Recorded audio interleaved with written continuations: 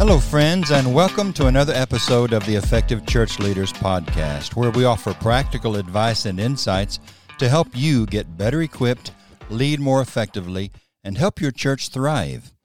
I'm your host, Kerry Holton, and today I'm not joined by my talented and lovely co-host, Becky Holton. Today you just get me.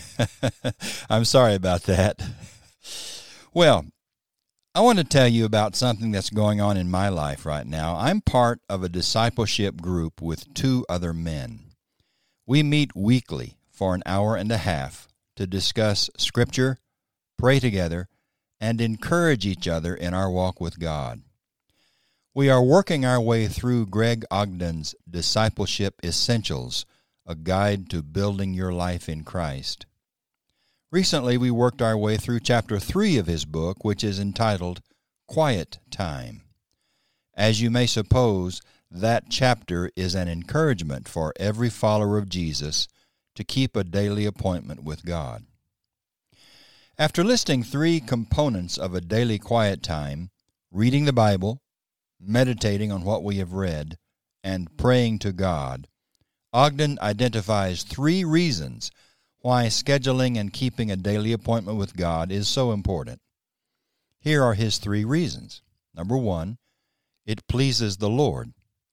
Number 2, we receive benefits. And number 3, Jesus had a quiet time. His first point is that God wants to meet with his children. It may astonish us to realize that our God finds pleasure in meeting up with us, but I'm sure he does. Perhaps God is much like someone else I know, whose greatest joy seems to be for the two of us to sit down with a cup of coffee in hand and just talk.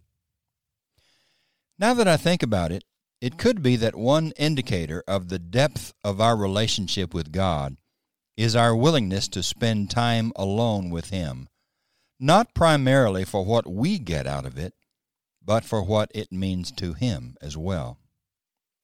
That said, we do receive benefits, don't we, from keeping a daily appointment with God. We gain information from his word that gives guidance for daily living. We gain encouragement, at the very least, from time spent in that word. We gain power to do his will and live as he desires. And surely, we find pleasure in being alone with the person we love so much. A daily quiet time provides joy that is likely unavailable anywhere else. Also, I've found that one of the benefits of keeping a daily appointment with God is the focus that those few short minutes brings to my day.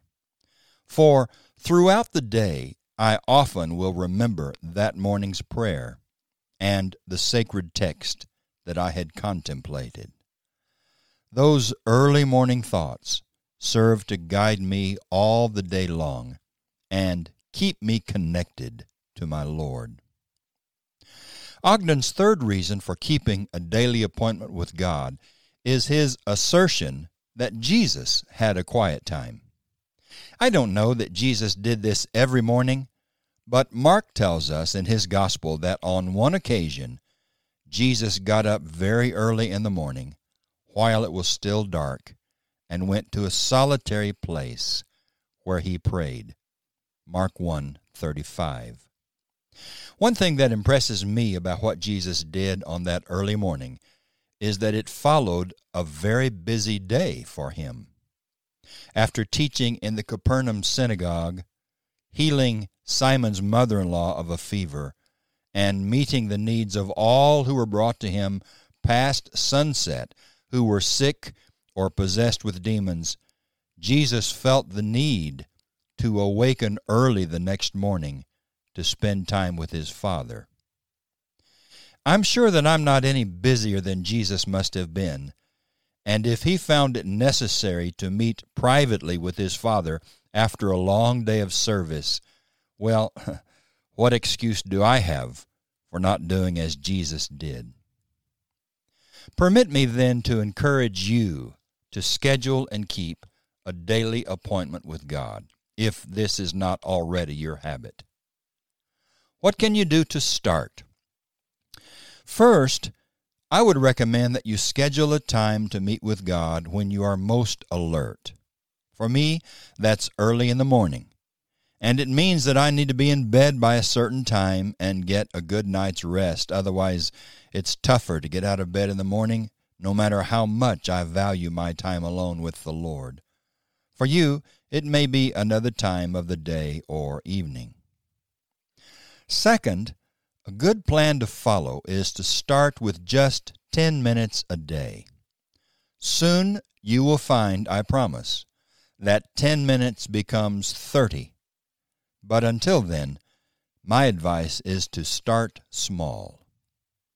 Third, let me recommend that you choose just one or a few verses of Scripture to read and meditate upon. Read and reread those verses for the day. Take the time to think about and reflect on those verses. Fourth, be sure to reserve time for prayer. I know that you'll want to thank God and make several requests of Him in your prayer, but be sure to include in your prayer the thoughts that were generated by your time in God's Word. Pray that Scripture back to God in some way. Now, as your 10-minute appointment with God becomes a 30-minute appointment, you may want to write down some of your thoughts in a notebook. You may want to read a commentary on the biblical text that you are reading for the day. You may want to listen to spiritual music or sing through a hymn book. But until then, and until this practice becomes a daily habit, you may want to keep your time with God short and simple. In closing, let me ask you to consider something Ogden wrote in his book in this very chapter. Here's what he wrote. The question is whether we will be mediocre Christians or growing Christians. A major factor in determining the answer is whether or not we develop the discipline of a daily quiet time. You know, I think those words have merit. For the sake of your friends and family, for the sake of your coworkers, for the sake of your friends at church who are depending on you, for the sake of your own spiritual health and growth, plan to schedule and keep a daily appointment with God. Start tomorrow. Well, this is our last podcast of 2020. Already we are looking ahead to 2021 and how we can provide content that will bless church leaders and help churches all over the world. Season's greetings to you all, and may God bless you in every way as you enter a brand new year. We plan to return soon after the first of the year with another episode of the Effective Church Leaders Podcast, where we offer practical advice and insights to help you get better equipped, lead more effectively, and help your church thrive. God bless you.